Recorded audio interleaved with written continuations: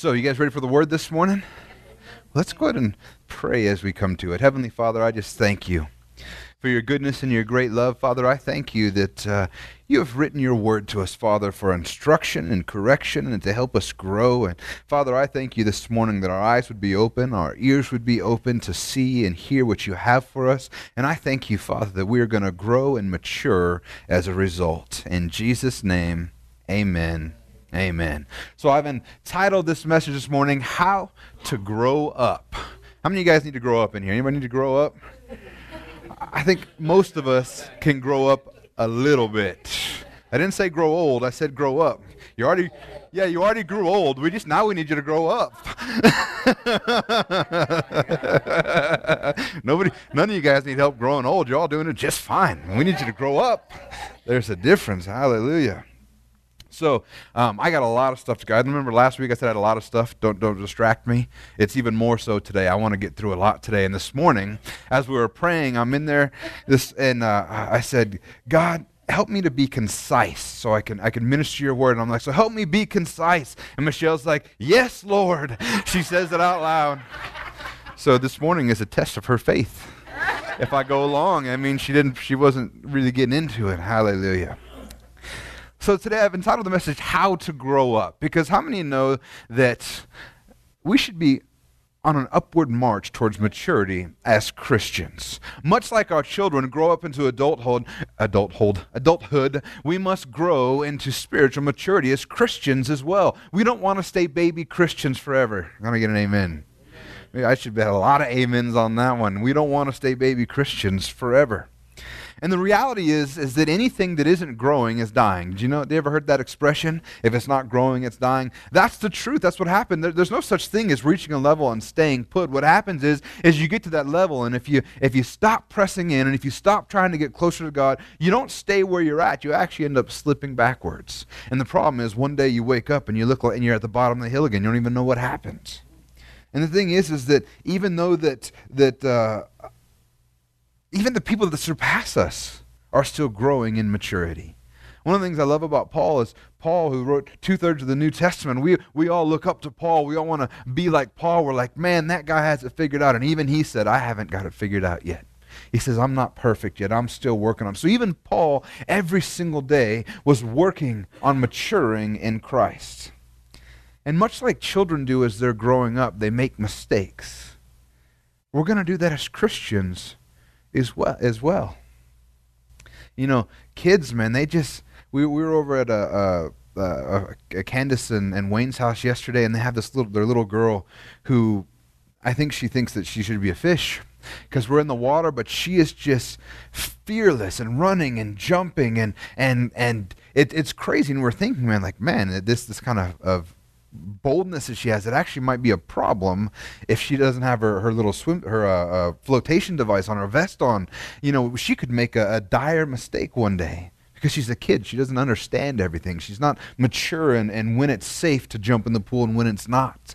And the same goes for us as Christians. We have to learn. We have to grow. And it's okay to make mistakes when you're a young Christian, but we don't want to stay there. We don't want to keep doing the same stupid stuff over and over and over again. The key is growth. The key is moving forward. And today, that's kind of what I want to talk to you about, is what it looks like as a Christian to grow, to move forward. How do we do it? Because it's all well and good for me to stand up here and say, you need to grow up, and then not show you how to do it. Amen? That's the thing with kids too, right? We tell them to grow up, but we have to model that for them. Many of us wonder why our kids act crazy, but that's what we've been acting like the whole time in front of them. They're just acting like us. So in 1 Corinthians 3:1-3, this is what it says. But I, brothers, could not address you as spiritual people, but as people of the flesh, as infants in Christ. I fed you with milk, not solid food, and for you were not ready for it. Even now you are not yet ready, for you are still of the flesh. For while there is jealousy and strife among you, are you not of the flesh and behaving only in a human way? I love how the Bible uses analogies that are so simple for us to understand. Paul never uses rocket science analogies for the people that he's dealing with because they wouldn't understand it. But he says something that we can all get. He says, look, I couldn't address you as spiritual people, as people of the flesh, as infants in Christ. I fed you with milk, not solid food. We all get that, right? Most of us, if we haven't had babies, we've seen babies, we understand that you can't, how many of you can't feed a baby a steak? Well, you can. Probably you got to blend it up. It just wouldn't be a steak anymore. It'd just be gross. But babies can't eat solid food. How many of you guys know that? Listen, only 3 people raise their hand. Do not give your baby to anybody else in this room. The safe corner's over here. Everybody else is going to try to feed your baby all kinds of stuff. Don't do it. How many know the same's true for newborn Christians?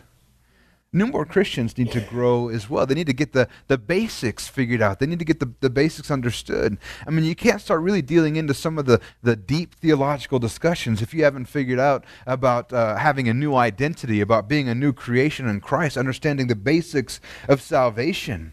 You see, milk for the new Christian is just the gospel. That's the milk. That's the easy stuff, learning that you put your trust in Christ. But when you start digging in deeper, really a solid food for the Christian is digging in deeper and learning how to live out a life in sanctification, being set apart for Christ, living out who God has made you, living out what salvation has accomplished inside of you. See, that's one of the things the young Christians struggle with is they don't know what salvation has accomplished inside of them, so they can't live it out. They get saved. They know there's something that they want, but they never learn that they're made brand new. They never learn that they're set free. That's what happened to me. I got saved when I was really young, but I thought it was about all the things I wasn't supposed to do. And I didn't realize that I'd been saved, that I'd been made brand new. I didn't realize that there was a miracle that took place inside of me. And I was stunted in my growth for 20 years. And I'm not exaggerating. The first time I said the sinner's prayer, when I didn't quite understand it, but I knew it was something I wanted, I was 7 years old. And it wasn't until I was 27 years old until I finally said, you know what? I'm going to serve God. And I'm figuring this out. And I finally understood what salvation was about. It wasn't about me performing. It was about receiving and let God live and work through me. But I had to grow. I was choking on milk for 20 years. I don't want it to take that long for you guys. You see, babies can't eat solid food because they have to grow. And I know with my kids when they were young, we did everything for them. I mean, I don't know if you know this, but babies can't take care of going to the bathroom on their own. You got to do it for them. They can't eat. You got to do it for them. They can't crawl into their bed. You have to do it for them. They can't get dressed. You have to do it for them. Babies need to be taken care of. But now, how many know I don't help my son go to the bathroom anymore? Praise God. I don't have to feed him anymore. I still have to pay for the food, but he can take care of eating on his own. I don't have to put him in bed. I don't have to shower him. I don't have to bathe him. I don't have to do all those things. I don't have to cut up his food anymore. Because now that he's a teenager, I expect him to start doing some of that on his own. You know, when a kid's little and they walk up to you, arms out, and they're going, "No, come on in, have a seat anywhere." They come in and they're milk. As a toddler, you understand that, right? Because they haven't learned how to ask for stuff properly, and they're still figuring it out. So we give it to them. But how many of you, if your teenager comes doing the same thing, you're going to smack them upside the head? No more saying this is okay. You say, you know what, you need to grow up.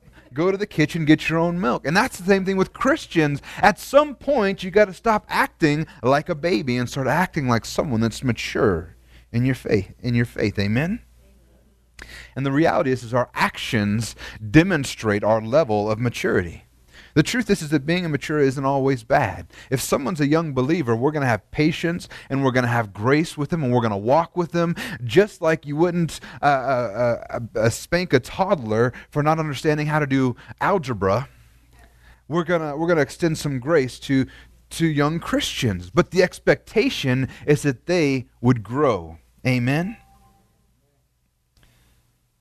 The only problem with acting immature is if you've been a Christian a long time. If you've been a Christian a long time and you're still in the same place that you were when you started, you need to take a step back and say, what am I doing wrong? What am I missing? Why am I not growing? You see, the actions that we demonstrate are often an indication of our maturity level. And that's what's happening here, right? He says, look, I should be able to feed you solid food, but you're still of the flesh. There's jealousy and strife among you. Are you not of the flesh and behaving in a human way? So he's speaking of their actions, how they're behaving. How many know that you can say one thing, but sooner or later your actions are going to demonstrate what your heart's really about, what you really believe? They were behaving fleshly. They were putting the world first. They were getting offended at one. Did you know that getting offended is a sign of immaturity? Getting offended at somebody is a sign of immaturity. We have to learn how to handle that and deal with how people are acting towards us.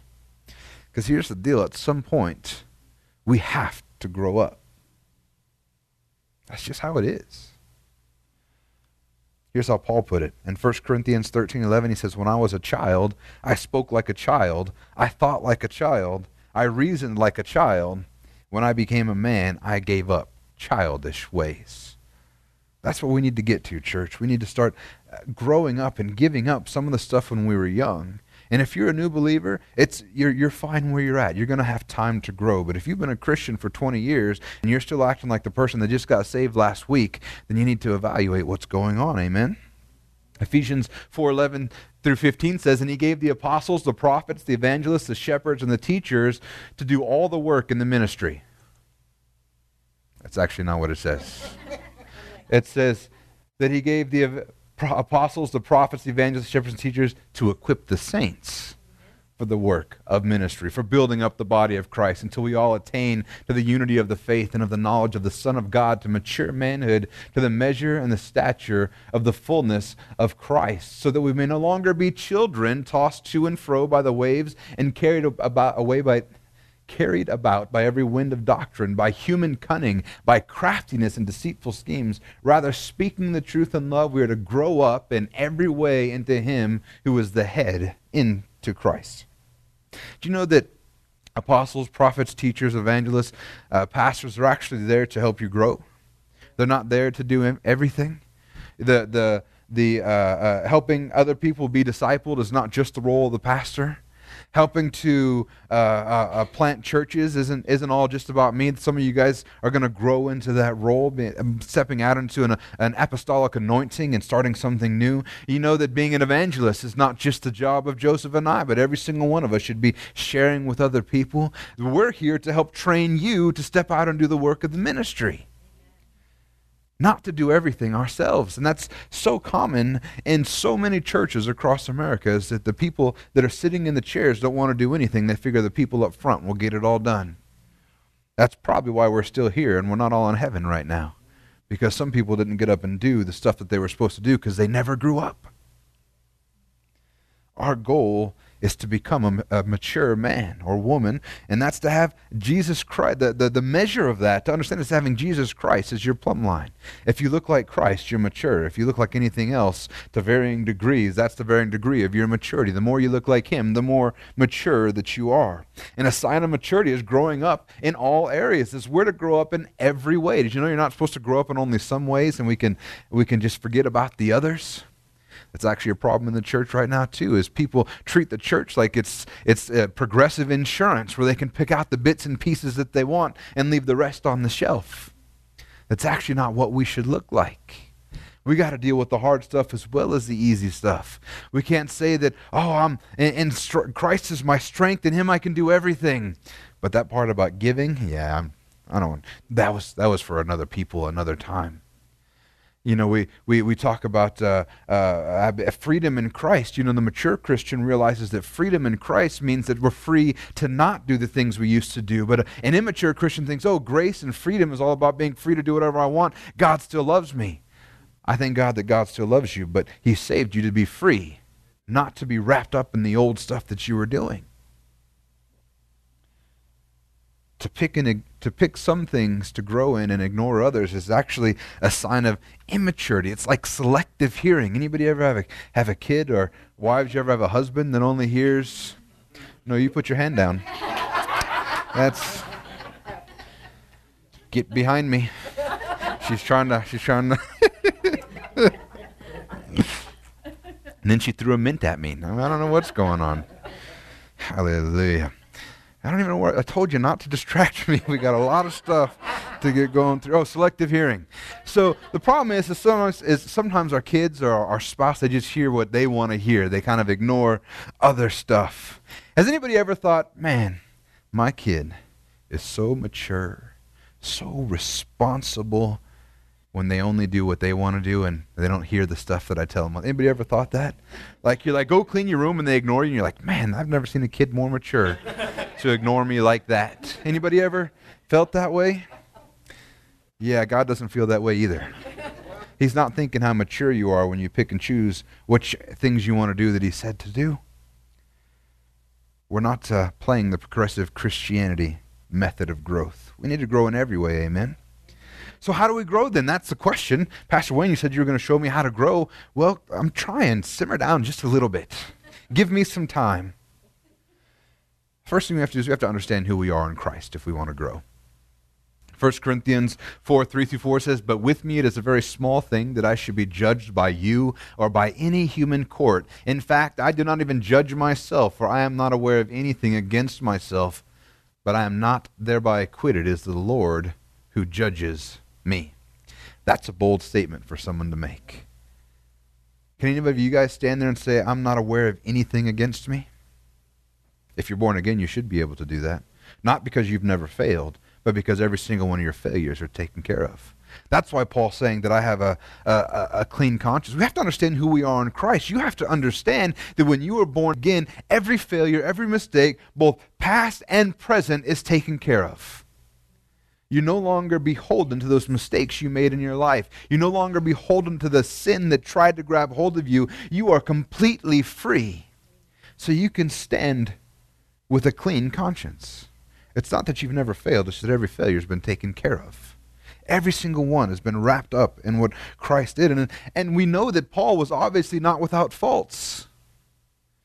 Paul made mistakes. How do I know that? Yeah, because he's just like you and me.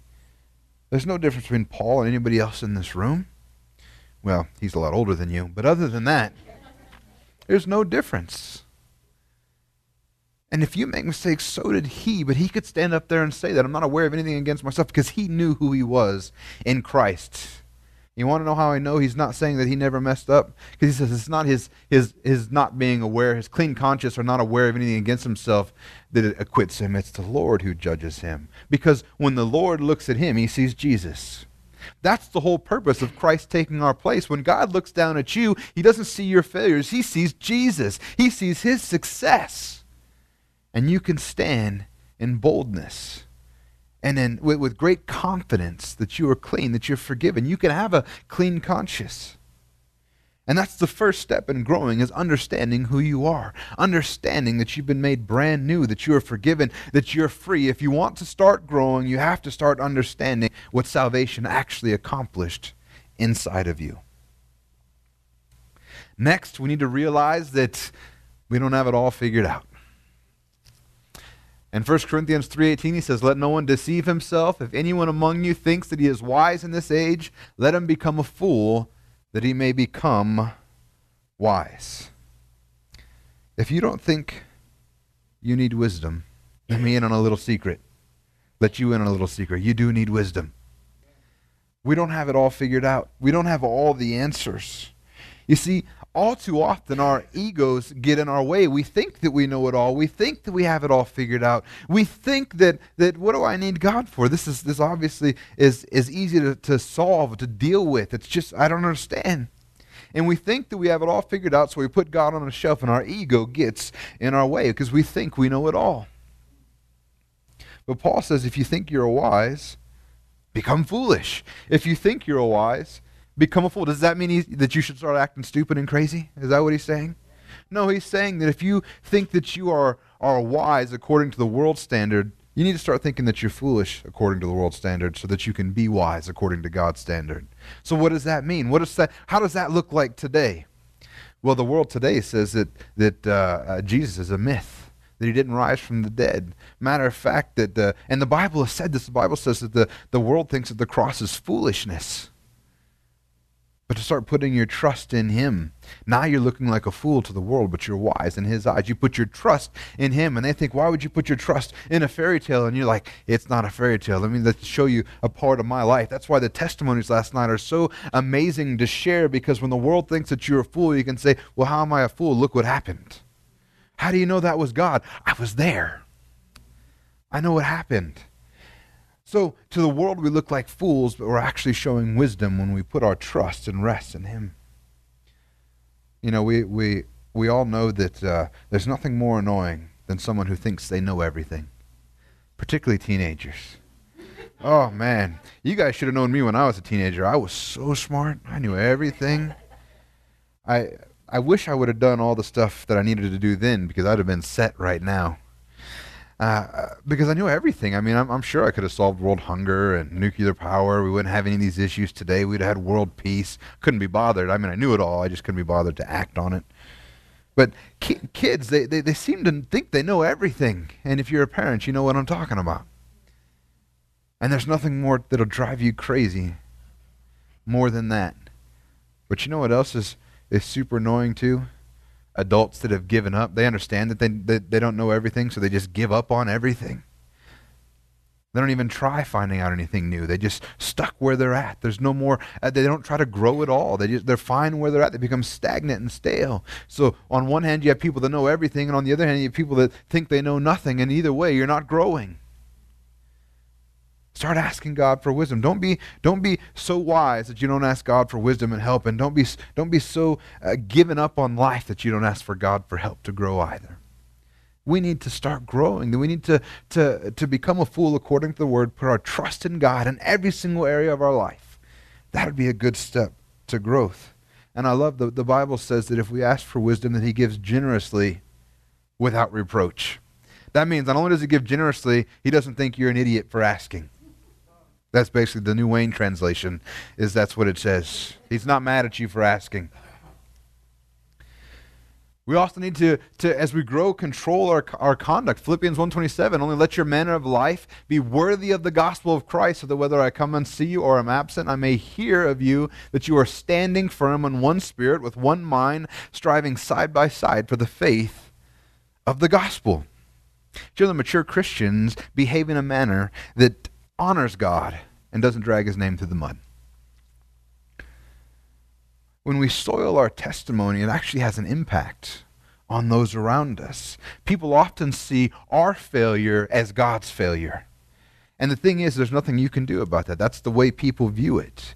You can't say, oh no, God's perfect and I just messed up, because the problem is that so many people, particularly non-Christians, see any failure by a Christian as a failure of God. That's why when those famous TV evangelists that have messed up and they've gotten caught in places they shouldn't be, with people they shouldn't be with, it completely destroys so many people's view of God, even though God had nothing to do with it. It was the antithesis of God, what they were doing. They were stepping away, but people attribute that to God. And they say, why would I want to be like that? You say you're a Christian, but you're doing this, this, and this. I mean, I've got non-Christian friends who are better people than you are. Why would I want to be a Christian if this is what they're like? Our actions, how we behave, our conduct, actually influences what other people think of God. And sometimes acting in a worthy manner is admitting your mistakes and apologizing. You know, when I first met John, and I think I've asked him to share this story before, so I'm sure he'll be okay with it, but when he first started going to the churches, when we still had the church in the house, he was working, and he was just getting back into church. You know, he was really wanting to take things serious, and then his boss asked him to work on a Sunday. And that's just something that he was always willing to do, wanted to be a good worker, so he said yes. And then he realized, oh, what did I do? Because he wanted to come to church. And when he came and talked to me about it, he says, what do I do? I know I need to be at church. What do I do? And I said, well, you've already said that you would be there. You've given your word. So now, I mean, you have to work. You said you would be there. But you can also explain to them that, hey, you know, my things have changed. I need to have Sundays off. I'm going to do this because I said that I would do it. But in the future, I need to have Sundays off. See, an act of maturity, particularly when we're dealing with the outside world, is admit your mistakes when you mess up. But keep your word.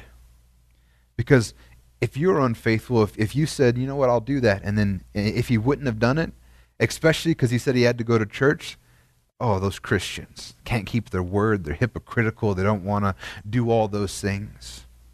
You know, one of the things that I'm always conscious of is making sure that when I act in a way that's unchristian or ungodlike, that I apologize to the people around me. It actually throws people off because I slip up. I do stuff that I want. I remember I told the story. Many of you have heard it before, but some of you have not. I was in a Circle K ordering coffee, and I spilled it on my hand, and the four-letter word slipped out because it hurt.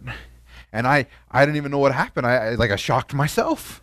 I haven't even thought words like this in so long. Where did that come from?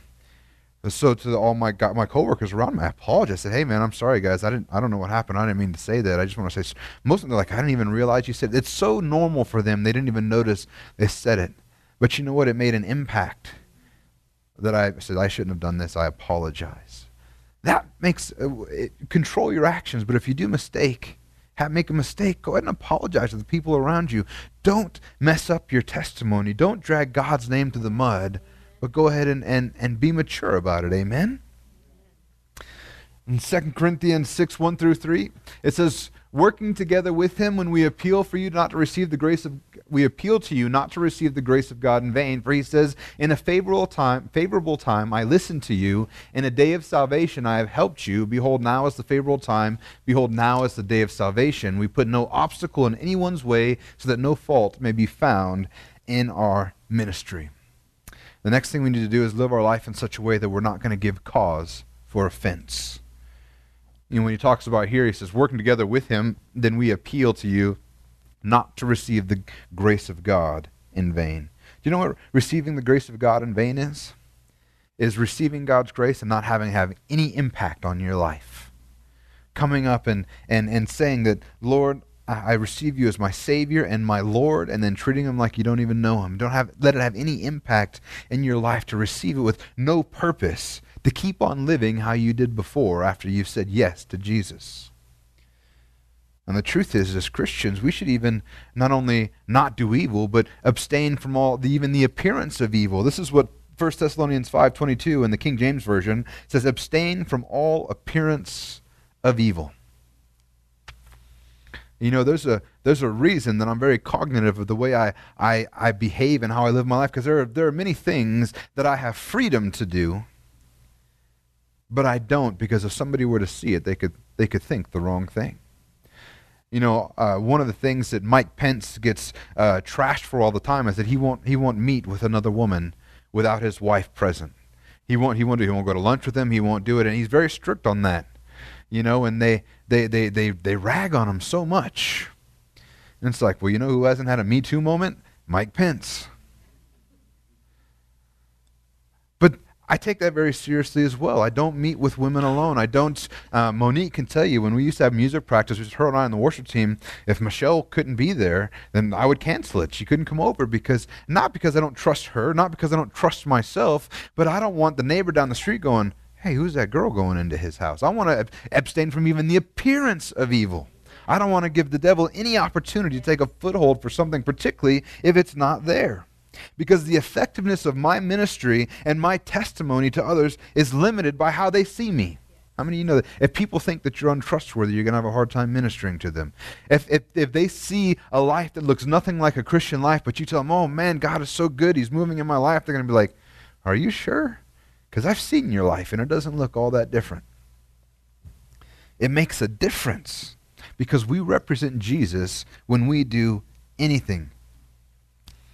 That's what he says. We put no obstacle in anyone's way, that so no fault may be found in our ministry. That is so important in how you live your life.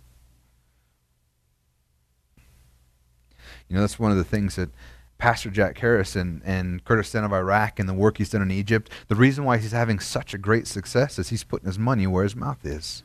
When they first went out there, it wasn't that they didn't go out there just banging on people's doors trying to preach the gospel. They went out there and they built houses. They took care of widows. They made sure people were fed, and that opened up an opportunity because people saw their lives, and they saw that particularly for the Muslims, they had always been taught their entire life that Christians were evil and awful and they should be killed, and now they're coming there taking care of them, feeding them, building them houses, coming alongside of them. And it changed their mindset and allowed an opportunity for him to minister.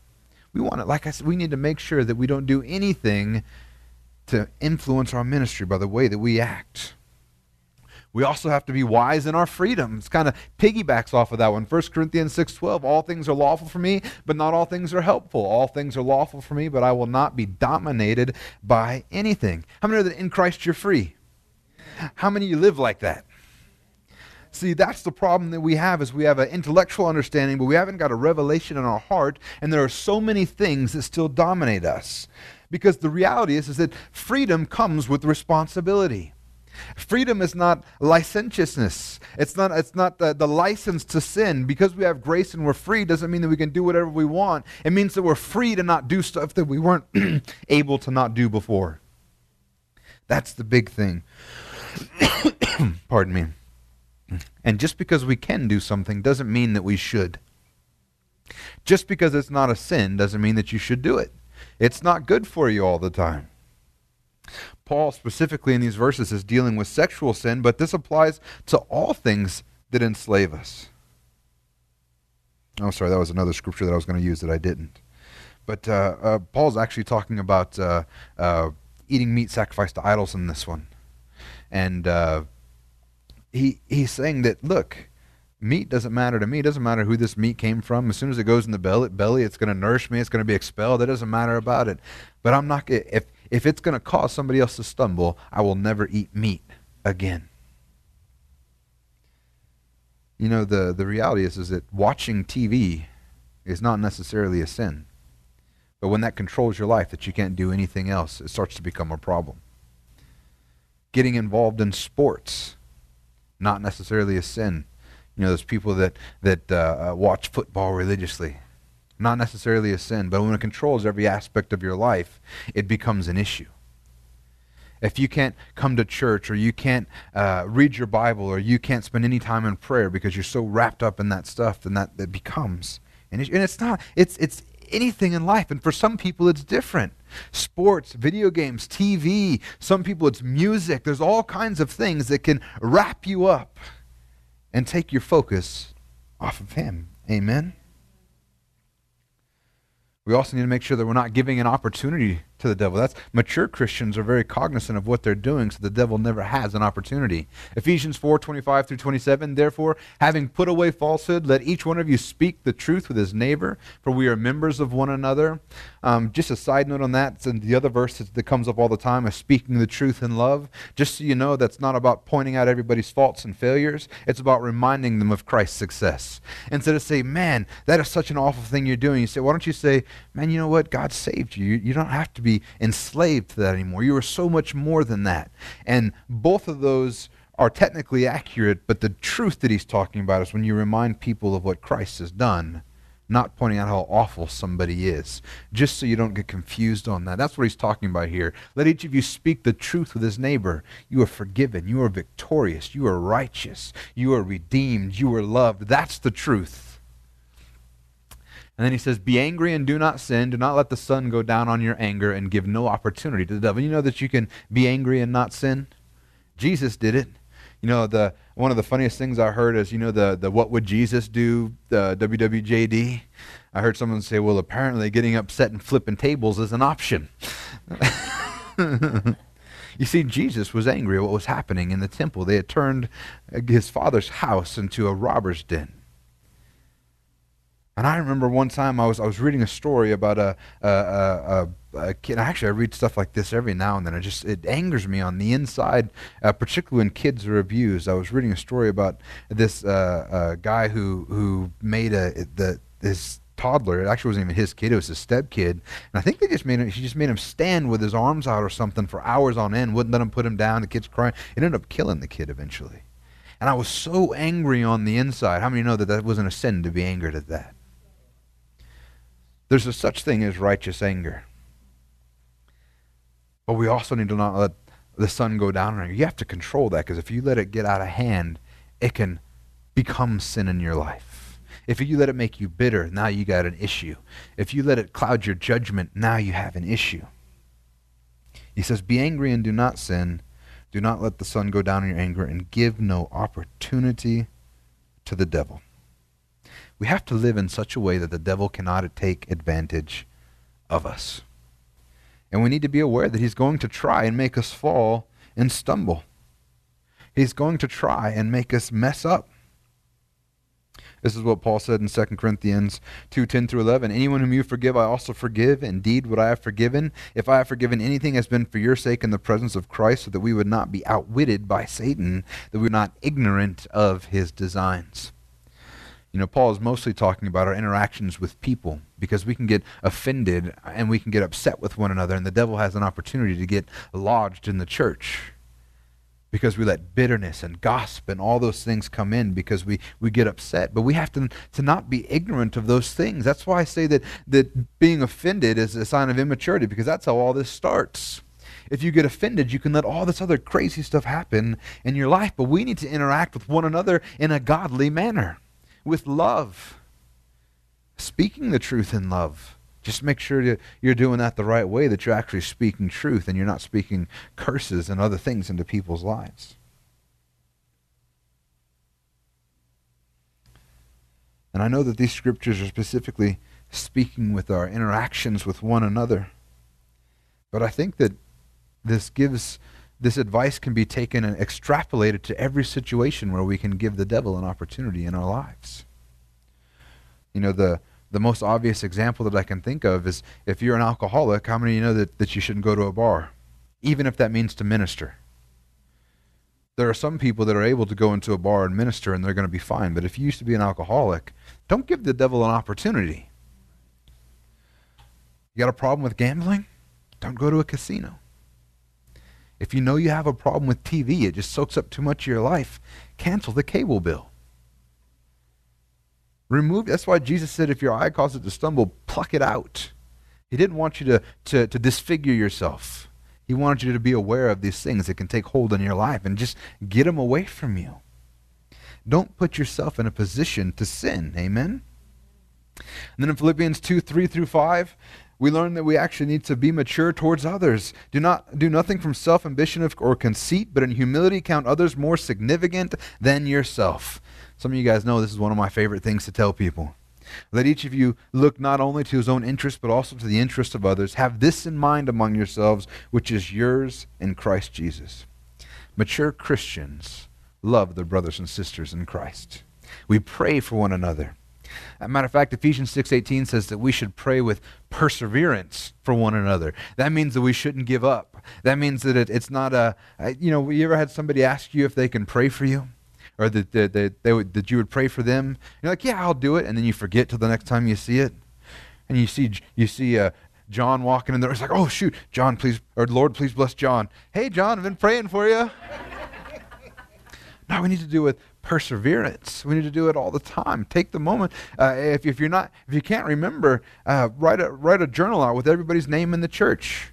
Divide it up by days. We got 50 people in the church. Go ahead and divide that by 7 and do 7 people a day.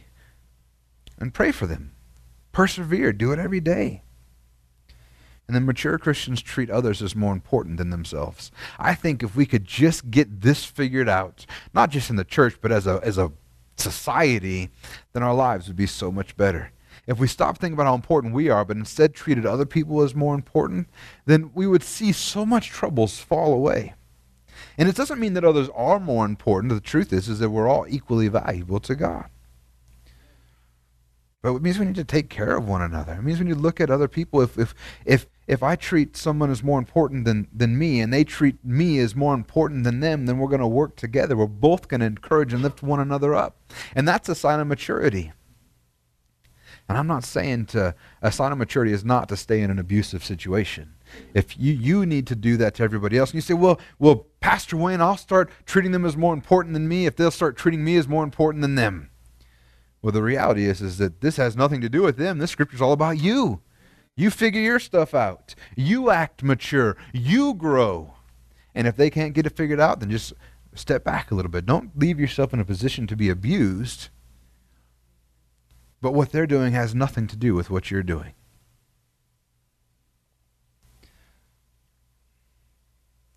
And in Philippians 2:12-15, Another sign of maturity is being obedient. Philippians 2:12-15 says, "Therefore, my beloved, as you have always obeyed, so now, not only as in my presence, but much more in my absence, work out your own salvation with fear and trembling, for it is God who works in you, both to will and to work for his good pleasure. Do all things without grumbling or disputing." That's hard for some people, but you should do it. That's a sign of maturity. "That you may be blameless and innocent, children of God without blemish, in the midst of a crooked and twisted generation, among whom you shine as lights of the world." The reality is that you shine as a light amongst the world no matter how you behave. Did you know that? As soon as you claim to be a Christian, you're shining for Christ, and people are going to notice you. Make sure that you look like Christ and not like a devil, because no matter how you act, they're going to attribute it to Christ. But mature Christians act obediently. One here, Paul's talking about, you guys are obedient when I'm there. Even much more so, be obedient when I'm gone. Mature Christians obey their leaders. And that doesn't just mean in the church, but it also means at your work. You need to obey your boss. If you want to look like a mature Christian, it's hard to claim that you're a Christian, but you're always calling in sick and you always ignore the boss and you don't have any work ethic. That's not what Christ looks like. And we need to do it with a joyful heart without grumbling. See, I've asked people to do stuff, and in many places, in my own household, in the church, and my workplace, and people just get all upset. Like it's just it drives me crazy. It's like, just do it. What is the problem? But we grumble and we complain. And then, if I'm being honest, I've done the same thing myself. I got to smack myself around sometimes and remember, like, what are you whining about? It's not really that big of a deal. But instead, we do it joyfully. It's part of that treating others is more important than ourselves. We lift up and support one another. We support our leaders. We support our boss. Our job as employees should actually be to make our boss look good.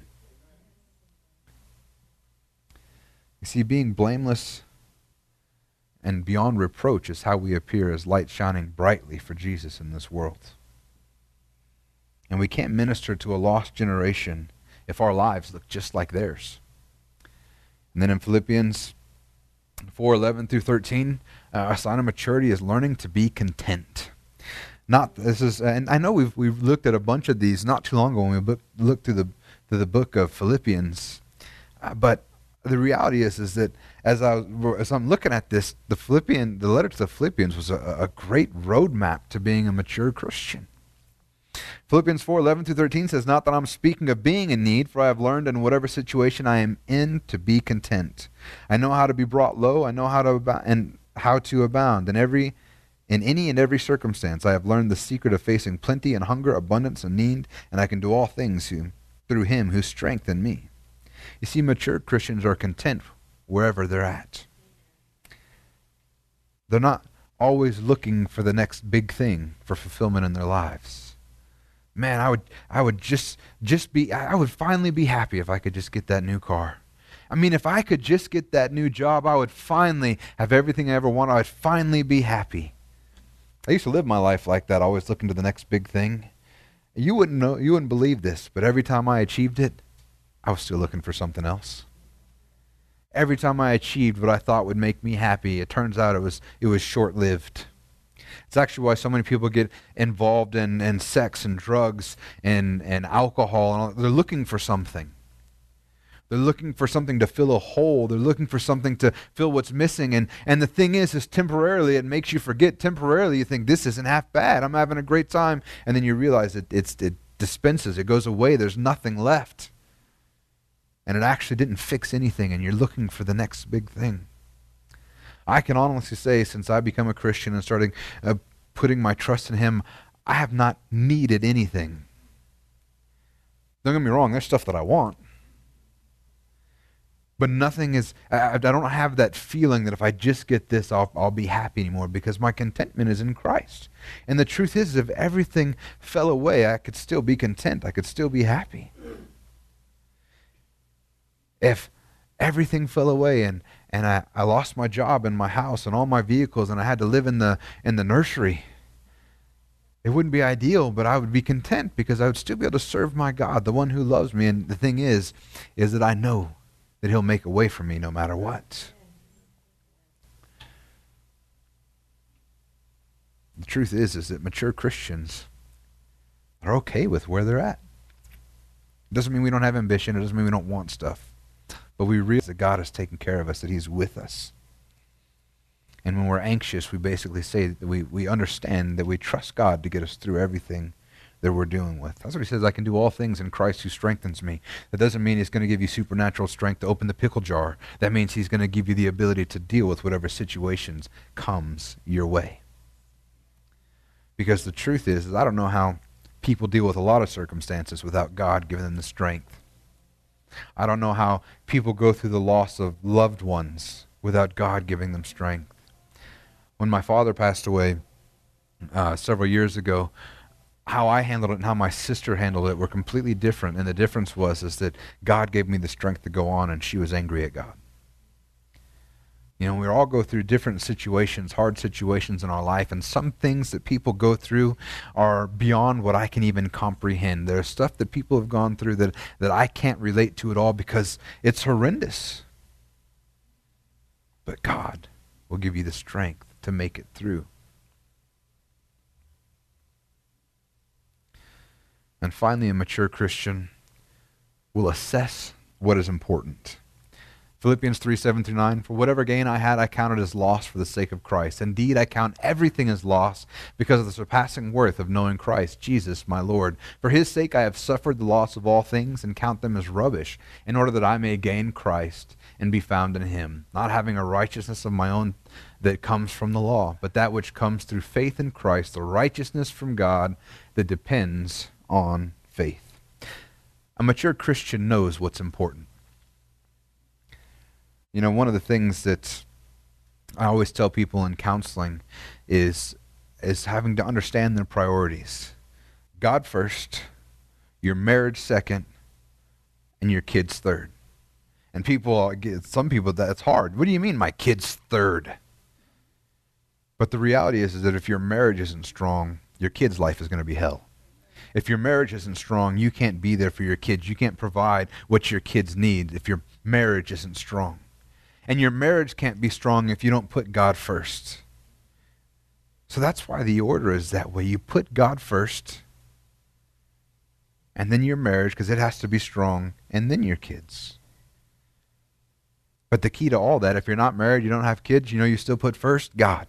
God above everything. Paul, before he came to know the Lord, he was a respected leader in the Jewish faith.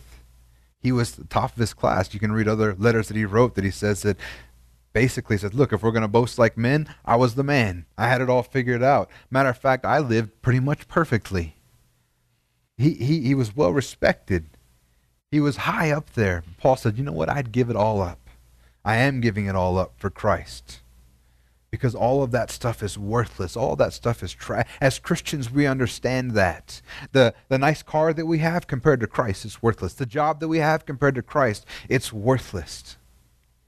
It's a means to an end. It's a tool. But the reality is that I would give up everything to hold on to him. A mature Christian is willing to trade everything for Christ. A mature Christian puts him first. So that's one of the questions we have to ask ourselves. What are we willing to give up? Start with the small stuff. Are you willing to give up your time? Are you willing to give up some of your finances? Are you willing to give up potential fame? Are you willing to give up potential promotion? What are you willing to give up for God? What's more important in your life? Now the good news is, in my life, in my experience, in my own life and in the lives of others, that when you give everything to God, he gives you all this stuff anyway. You get the good jobs. You get the nice car. I got the most beautiful wife. Because of him. And finally, we'll end here in Philippians 4:8. Finally, brothers, whatever is true, whatever is honorable, whatever is just, whatever is pure, whatever is lovely, whatever is commendable, if there is any excellence, if there is anything worthy of praise, think about these things. The mind of a mature Christian is set on these things. A mature Christian thinks differently than an immature Christian. If you want to mature, you need to start changing your thinking. You need to start changing what you're focused on.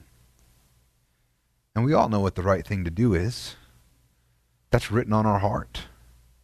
If you're not sure, though, feel free to ask any leader in this church. If you want to know if something's sin, the best way to do it is ask a non-Christian. They'll tell you if you're allowed to do it or not. But the thing is, guys, is that if you want to mature in Christ, it's not going to happen on accident. You're going to have to make some decisions. You're going to have to make some decisions on what are the things that you're going to think about. You're going to have to make some decisions on whether I'm going to spend time in prayer and reading my Bible. You're going to make some decisions on how am I going to start treating people. It's not an accident. You won't grow. That's why so many people stay baby Christians for so long, because they've never made the decision to press in, to move forward. So I would encourage you, start here. Whatever's honorable, whatever's just, whatever's pure, whatever's lovely, whatever's commendable, if there is any excellence, anything worthy of praise, begin to think about these things. And let's make sure that we're all on a path to maturity, a path to growth, instead of saying, as a little infant in Christ. Amen?